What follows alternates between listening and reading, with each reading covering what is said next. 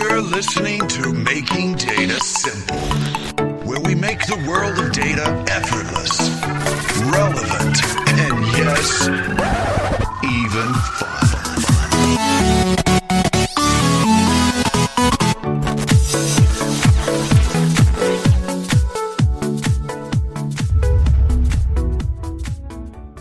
Hey folks, welcome back to Making Data Simple. This is Al Martin here. I am with what I refer to as the two-headed monster in the hybrid data management organization that I've been trying to get these guys on for some time.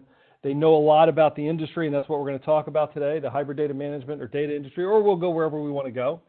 But I have Thomas Chu with me, who is the Director of Offering Management for, as already stated, the hybrid data management. And then I've got Matthias. And Matthias, you're going to have to give me your last name so I don't mess it up. Come on, hit me with it. Funke. Yeah, the right pronunciation. Funke. We say Matthias Funky. You can say Funky, I'm fine with that. But interestingly enough, he's also the Director of Hybrid Data Management for Offering Management. So why do we need two of you guys? Let's start there. You got two people, same role, right? That's right. So Al, elaborate on that a little bit. Thanks for having us. Like you said, we have been waiting a long time to get on your show. We're famous already. Yeah, no, not so much. No, I know, I was just joking, but you cover a different area of hybrid data management than Thomas. Can you talk to that real quick? Yeah, look, hybrid data management is a broad domain, right? In terms of the market we are addressing, in terms of the portfolio we are representing, and as such, the size of the business, I think, requires a two-headed monster, as you call us, right, to be truly effective. And you cover most of you guys do a little bit of everything, I get it, but you cover a lot of the OLTP side, a lot of the direct transactional processing, et cetera. I don't want to shortchange you any, but I know that, Thomas, you also cover the warehousing piece, and then we, work that amongst one another, yes? Yep, correct. And it's just like Matthias said, it's a very broad area. So, although there's some kind of specific area that we look at, OLTP versus warehouse, but we kind of know the whole business pretty well. So we work together very closely. You do. You guys actually, I give you a bunch of grief, but you work together extremely well, and it helps to have two different ways of looking at something because we can find the right solution. Hey, let me ask you this. Speaking of a unique way of looking at offering management, Thomas, I know that you came from development. We've had a history when you were working straight in development. Do you think that's helped you on the offering management side? So now you're directing roadmaps, et cetera? Yeah, so I think this is really, really important because when I started the offering management role, when I look at the market, I've been having a lot of experience with customers, but I think at the end of the day, when you look at the product, the strategy, and how we shape up the portfolio, development is obviously one of the group with biggest resource and also a lot of people working on all the products. And, shortening the journey between developer, offering management, sales, the field and customer, and making sure everybody work as a group is really important. And I'm really thankful that I have, many years of development experience. I'm well connected with everybody. So I know well about what can be done, what cannot be done, what is really the requirement and how it translates to actually technical resource and strategy and things like that. So I think having a good background on that, keeping everything more tight and working together, in a much better way. So Matthias, I know that you are somewhat from development also. So do you agree with that? And you want to talk more about that? Yeah, look, not much to add. I, like you, I spent actually the majority of my professional career in development. So I think it definitely helps to know both sides, Al. I also, when I studied at least, right, I was always interested to understand the business side of things. And maybe in the 90s that was like a new thing for people to study computer science and business administration at the same time. But I always was curious about how we translate technology into business value. So the translation I got from that is I can't pull the wool over your guys' eyes because you're going to know if I'm BSing from a developer standpoint. Of course, and that's exactly why they put us here. That's exactly why. They want to keep me on my toes. I love it. So look, I'm going to jump into it because I want to talk about data in the industry. But a sincere thank you guys for being on. So let's jump into it. I know that you both have that expertise in data. And I guess my question is really twofold to start us out. Just overall, in general, where is the industry going with data in your point of view? You do a lot of research. You talk to Gartner and IDC and other companies that give us advice. They do some of the research. You do the research. So the first question is again, where is the industry going? And the second question is, what are the customers asking for that was different maybe from 1 or 2 years ago? Yeah, look, I mean, it's a great question. It's an interesting one in a sense that we, of course, we live somehow in our own bubble, right? So, I mean, if I talk about this, I would say everybody I talk to, every client I meet, they are all interested in data. They all see the importance of data for their business, and they want to, unlock the value of data by driving, deeper insights, faster insights on the data they have at their disposal.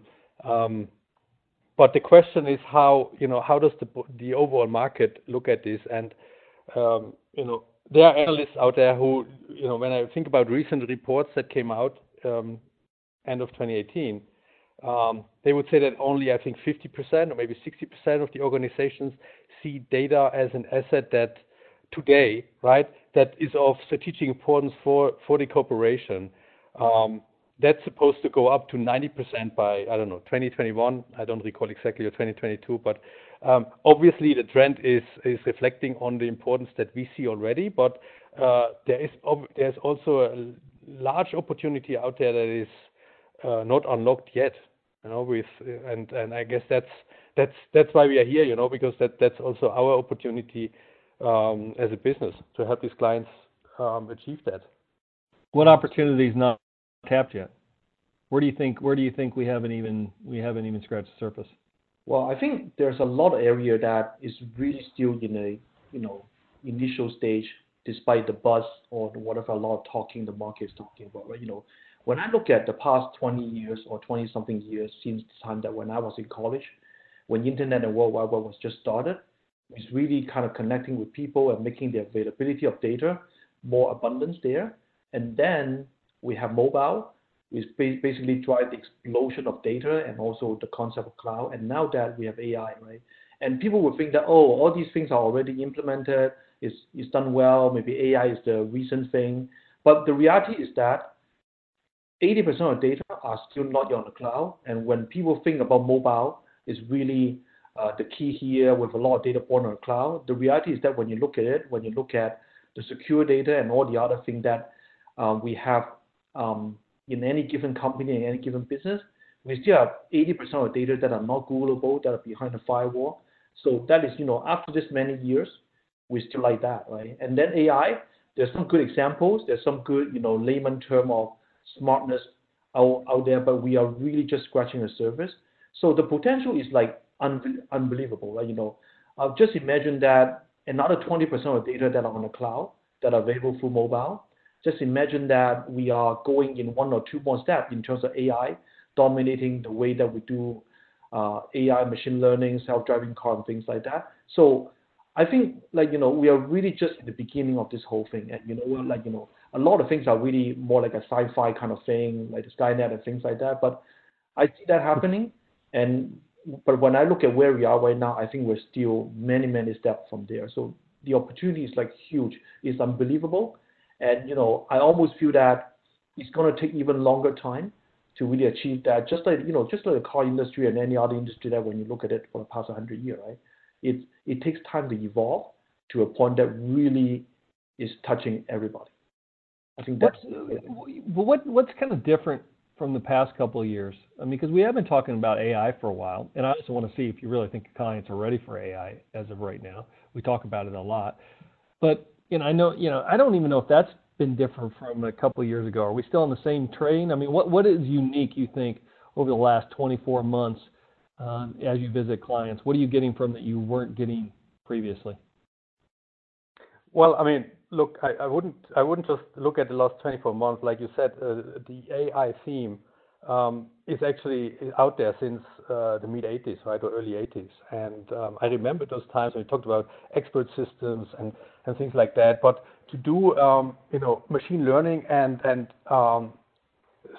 get to the point where you have intelligent applications was really not feasible because you didn't have the processing power at the time. So when you ask what's different, many of these algorithms that we use today in machine learning are not really new, right? But the processing power that it takes to to commoditize, if you will, machine learning is available now, right? So it's becoming widespread. It's becoming available for the ordinary user, and that's what's changing the game.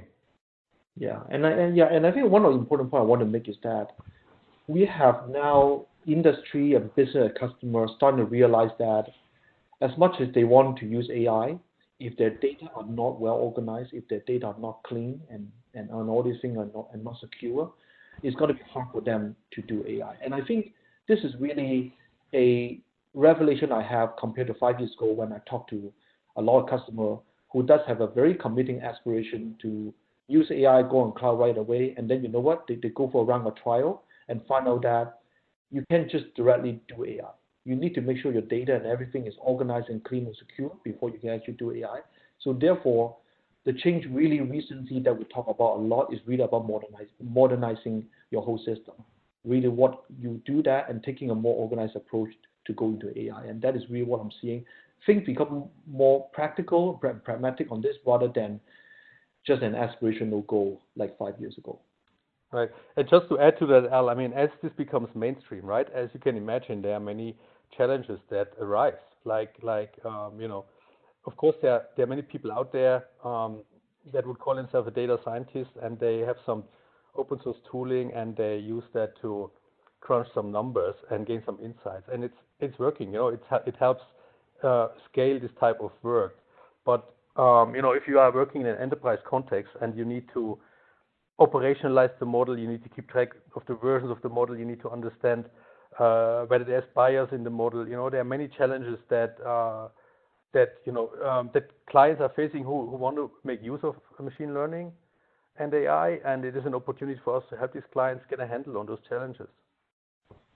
So I'm with you, Matthias. I mean, look, I always say, and I preach, and I'm glad you got the right answer as far as I'm concerned, and that is compute and storage. The plummeting price of compute and storage have changed the game, and then the access to just the sheer amount of digital data we have. And as you mentioned, Thomas, earlier, most of it we don't have access to today. Just imagine when we do, because 80% of it is still behind firewalls or not available to us. In fact, I was watching a show this weekend in the U.S. It's called 60 Minutes, and they're showing about all the satellite images now that you can see from day to day across the globe. I mean, the amount of changes on one single day across the globe is significant. You can do a lot of predictions, whether it's weather or otherwise, but they would need 1.6 million people just to examine these images or something like that. Don't quote me on the number, but gives rise to some kind of machine learning or AI or all those images are going to go to waste. So let me ask you this. So you've described kind of where the industry is and the opportunity and some of the challenges. What's IBM's point of view? I try to keep this podcast as agnostic as possible. But we all work for IBM. So what is our point of view and why? So look, I mean, one reaction to this is, and it's not necessarily directly to, is this the IBM point of view, but since we talked about trends, the amount of data that gets generated today, and it's not just in an IoT context, but also with the advent of, I would call them cloud-native digital applications that are built on a different paradigm of microservices, right? That emit data in an asynchronous fashion. They expect other consumers to pick up that data and do something with it, or process that. That's absolutely a trend that requires new technology. It's disrupting what we have been doing for many, many years, right? In a way that you don't have to think. You cannot operate any longer in batch windows. You cannot afford to land large volumes of data somewhere, and then it takes days or weeks to aggregate data up or move it somewhere else so that you can then analyze it.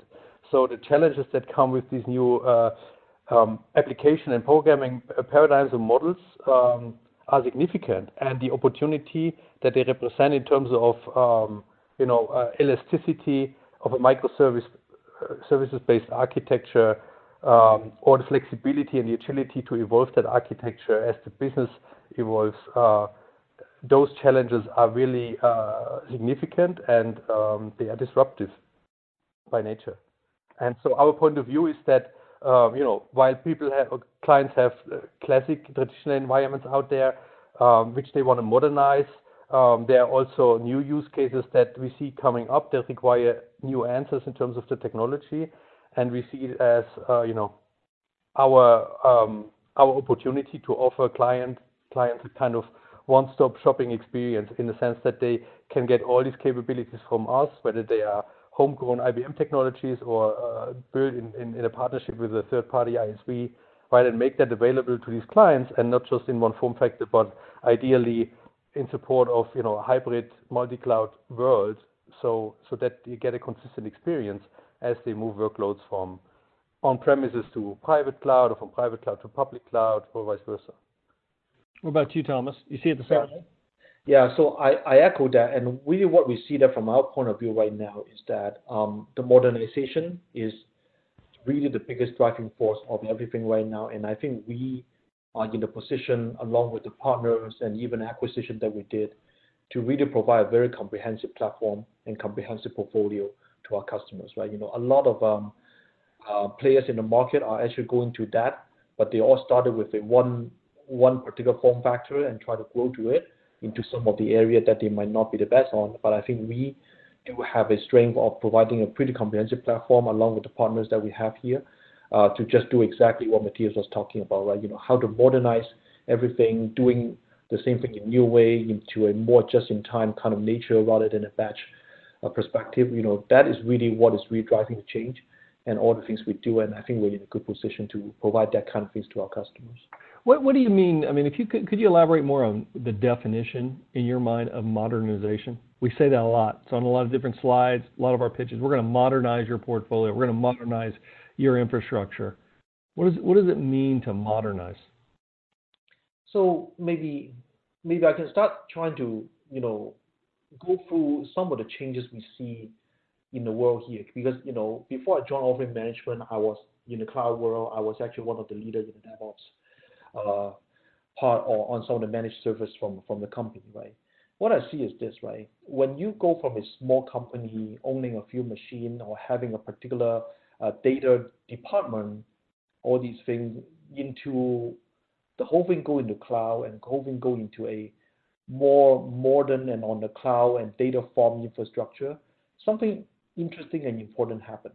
People find out that when you are in that area, the way that you manage the whole thing in terms of data farm, in terms of availability, in terms of elasticity and everything have changed, right? It goes into a completely different paradigm from a long-term planning in the traditional world into a new modern world in terms of just-in-time elasticity, server storage separation, using AI to understand that, very in-depth monitoring, a lot of these kind of so-called DevOps type of things. And that is really driving what we see in some of the successful cloud vendors in the world right now. And when private companies thinking about this, they see an opportunity to do the similar thing in their company to make them much more efficient and make them more insightful and doing all these things together. And I think that is really one of the revolution that we're seeing right now. Like companies are really now wanting to be, capacity-wise just in time, being able to do AI on the data that they have right away, and all these kind of things. And that is really the modernization and the completely different set of tools and behavior and the way that people look at their data and their farm, in a different way. And I think a lot of companies, including IBM, is providing tools, microservice platform for them to do exactly that. And I think the world is kind of unified into a new set of practice in terms of how to manage this kind of overwhelming explosion of data. And that is the kind of modernization that we see in the market happening right now. So I got it. I think I got it anyway. Let me ask you this, though. If you're looking at different attributes of data management today, what are those attributes? Like, by example, in your title, it says hybrid. So why don't we start there? What do you mean by hybrid, and why is that important to you? I know that, because I got some inside information, that you often preach, both of you preach about no lock-in, you talk about high availability.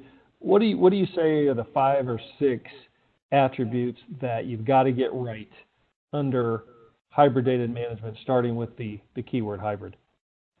So look, my take on this is, hybrid, it starts with hybrid, right? So it started several years back when clients said we want to move from a CapEx to an OpEx model.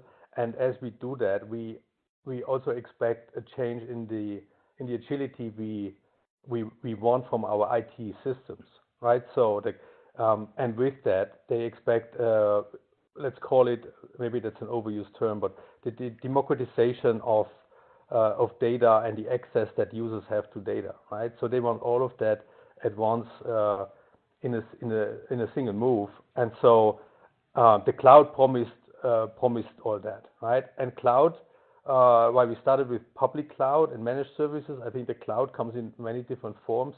So there are many clients and many scenarios where you want to hold the data and the workload behind the firewall in a private cloud environment, or where managing your own private cloud is more cost effective for you. So at the end of the day, you expect that whatever capability you need to instantiate your application and solution, you want this to be available in different form factors, right? Whether it's in a private cloud context or a public cloud. And when we say public cloud, then it could mean different public cloud providers. And then the next question you typically face is, but how do I avoid lock-in into a specific cloud provider so that I can optimize my cost in case the cloud provider increases the pricing, right? So what do I do then? How do I avoid these dependencies or minimize the risk of these dependencies? That's one expectation that is expressed by the term hybrid when we talk about it. And I think the interesting thing about hybrid is that although we acknowledge hybrid being the form factor, the ultimate goal is that when customers are looking at many different form factors and many different places that they have data and things like that, they actually want it to work together, and they actually want it to work exactly the same way. Like they would never want a complete different practice in the on-prem world versus the public cloud world, for example. And I think that is really what we're trying to do, right?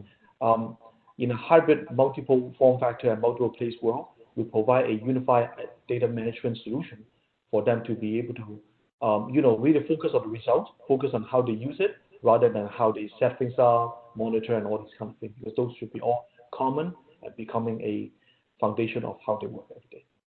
Yeah, and I think before we maybe move on, right? I think the other aspect of hybrid is then the question: how do I bring these different data sets together that reside in different locations, right? How do I create a single view on the combined set of data for to the application, to the user? And that's what that's when data virtualization comes into play, and federation, the ability to create a single shared view on data and shield the user and the application from the complexities of the underlying data architecture and topology.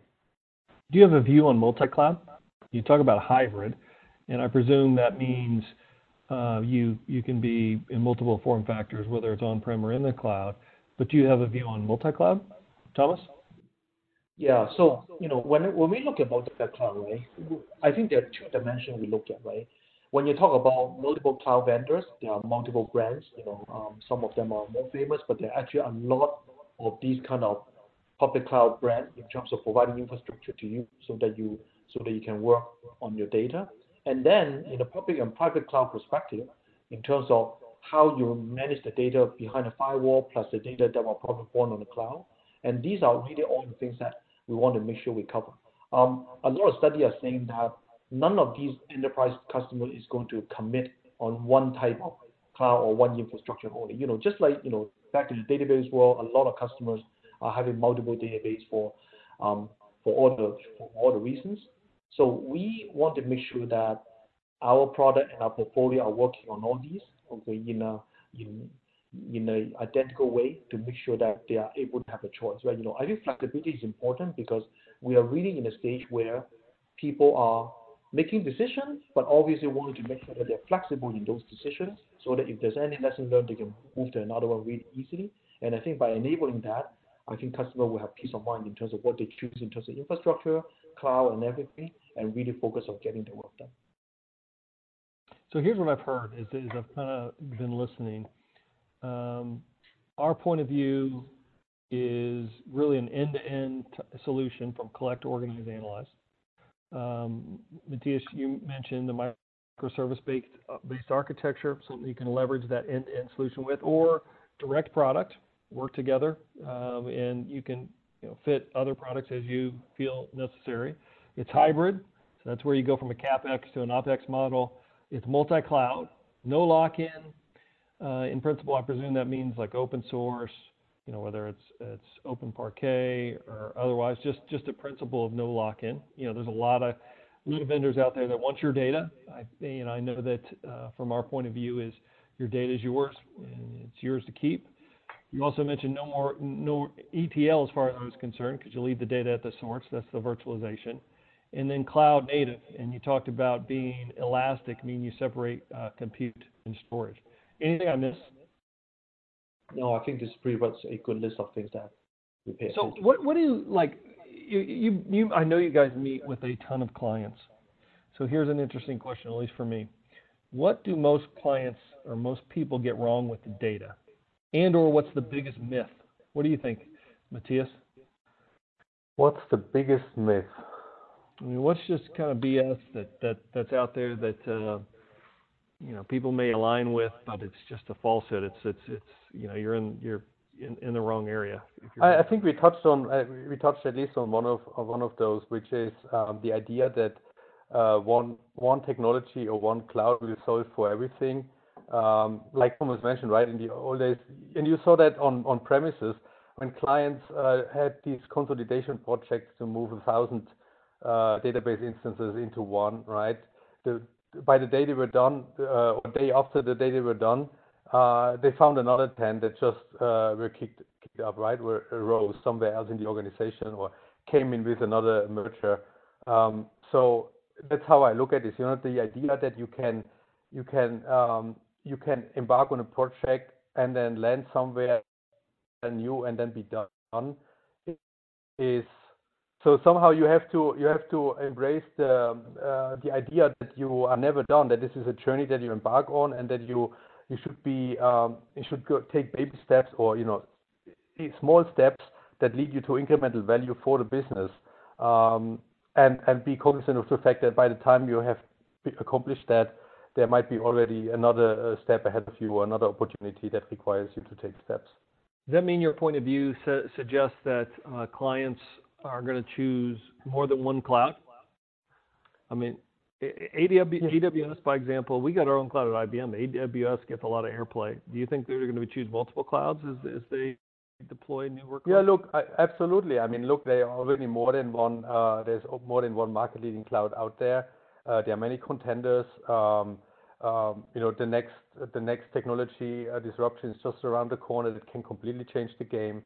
So nothing is written in stone. And a large organization in particular can hardly control what people do or what everybody is doing in the organization. So you can expect that there's always someone who wants to try something out in a different way. And eventually people will be required to cope with that. All right, I want to pivot into what I call a lightning round, where I just ask you guys some personal questions. Our listeners tend to like that in terms of what you're looking to learn and that kind of thing. But relative to where anybody listening can find you guys, I mean, is LinkedIn the best spot? Any contact points you'd like to put out there before I jump into the lightning round? Well, I am on LinkedIn pretty frequently, and people can contact me, and I'm always interested to meet new people and have a good conversation about industry, career growth, mentoring, or being mentored. Okay, for all these aspects, I'm always interested in. Same here. I'm primarily a LinkedIn person, trying to get better with Twitter, but I guess I'm not there. Just put a goal of 1 tweet a day. That's all you need to do, man. So, all right, I'll put that in the show notes so people can get in contact with you. So, lightning round. Here's what I'm going to do. I'm going to run through, ask some questions. I'm going to call one of you guys out because it's difficult with when we got 3 people on the line here to answer the question. But if I'll pause for a second after the first answer, and if somebody else wants to answer the question as well, I'll allow you to. So, here's the first question. Number one thing, Matthias, that you want to learn right now or this year? I would like to learn how I can be more effective in getting us to a decision point. You know, I mean, there are so many, like I said, so many trade-offs to be made. There are so many new requirements coming up every day. How we process that effectively so that we keep the velocity high as a business in the way we move forward. I think that's a learning experience for me. You know. All right. Thank you. Thomas, any good failures you've learned from? Making immediate knee-jerk decision, coming back on bite us, think twice all the time. Something that I really want to learn, actually, just like the other question, how to learn to slow down so that you go faster. It's an art. It's not easy, but a lot of immediate reaction on things are actually not very beneficial at the end. Learn it the hard way. That's one of my favorite sayings, slow down to speed up. It's like agile Kanban process, right? Mm-hmm. All right, so I'll start with you, Thomas, on this one. What is the best leadership advice you've ever received? When in doubt, use common sense. That's pretty good. What about you, Matthias? You got one for that, don't you? Don't read emails before you go to bed. I think I know why that might be yours. I got it. What is, and I'll start with you, Matthias, on this. What is the most important habit? What is the most important habit for leaders to develop and become effective at? I think the ability to build the right team for the right mission and activate that team. I mean, build the organizational capability to perform efficiently and effectively is key to success. And a strong belief in what your mission is. Completely agree. So you guys both agree on that one. Nicely done. Thomas, best leadership book that you would recommend? I didn't read a lot. I don't know. Back to 7 Habits. One of the first that I have read from Covey. I reread that many times, not only because of the career things like that, but when you're so busy, when they talk about balance in life and balance in everything, it's also always serve as a good reminder for me. What about you, Matthias? I guess I don't have a good answer, Al. I think at this point it's not about leadership books. It's more about how do I like you said how do I, like Thomas said, how do I balance between business and my private life, the family, right? I think that's really a how do you do it? Jobs we have. How do you do it? Trying to reduce my travel. Trying to make sure when I come home, I don't just keep my cell phone all the time with me and look at it every 5 minutes. That those are the small things that I think are a good start. You got to be present, man. I agree. You got to work on presence. Hey, let me ask you this last one to finish up. So I get your point on the leadership book, but I know you guys do a ton of research around where the industry is, where do we need to be going, and you set our roadmaps accordingly. Where do you get most of that information? I mean, for the listeners out here, I should say. Thank God they're not viewers. I got a face for radio. But where do you get your information, and where do you suggest the listeners out there research? Well, go ahead, Thomas. Yeah. So personally, other than some of the industry guru and the analysts that we talk to, I actually really value and really cherish the opportunity to really work with a lot of customers, understanding their business. I think, a lot of people can say a lot of aspirational things, but when I work with customers, understanding their need and pain, we form the way how we want to help them, and being empathetic about really what their problem is and how they want to solve their problem. Because a lot of these people are business owner, have a really good dream and how they're going to run their business well, but that is the business itself, right? Rather than IT, rather than data, rather than cloud, and things like that, and helping them on the side to solve these problems so that they can really fulfilling their dream is really something that I'm able to collect and form my own opinion about what the industry is going. So I think my opportunity of working with a lot of customers actually helped me a lot on forming my own thinking about the direction and things like that. Yeah, I think client intimacy is critical, Al, but also I think we are in the fortunate situation that as part of IBM we have really access through our market intelligence team to many different resources, right? Different analysts, different data that our own MD&I team is creating to support us, with these intelligence and research assets. So the good news is at least what I'm hearing from you, we got a lot of global research and advisory firms that provide us information that we need, in addition to working with clients, etc. I presume there's a lot of things that you also read that maybe we haven't got to. Anything else that you would suggest? Anything from the Valley that you pick up? I mean, a lot of times I do like the podcast 816Z. I think that's what it is. You guys do anything like that? So I think there are many different podcasts out there that are interesting. But if you ask me, if you talk about Silicon Valley, then I would say watching Silicon Valley, the program on HBO is very. We're living that. We don't need to watch that. We're living it. Yeah, exactly. But it's comforting to see that the challenges that we face every day are apparently common patterns in the industry. All right. Hey, guys, I'll stop there. I appreciate, working with you guys on a regular basis. You guys are both terrific. I've learned a lot from you.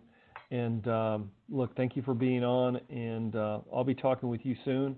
Last word, I'll give you guys a last word. Go ahead, Matthias and Thomas. Not much. We're just enjoying not only you, but the whole team, and along with sales and everybody. And I think the organization is really tight. So I'm coming to work enjoying every day. Yeah, I mean, look, we talked about the market, we talked about the business and our clients. I think, from my perspective, there is no better place to be right now. So I'm enjoying where I am, and I'm enjoying to be in this team. Thank you guys for joining me. You guys are heroes. So for everybody listening, I will talk to you next time. As always, give us some feedback where you can. We'll get anybody on that you feel appropriate. So thank you. Talk to you next time. Bye-bye. Thanks for listening to the Making Data Simple podcast, where we make data fun. Be sure to visit IBMBigDataHub.com/podcast to access the show notes and uncover even more great episodes. Remember, the views expressed here are those of the host and its guests, and do not necessarily represent the views of IBM. Until next time, over and out.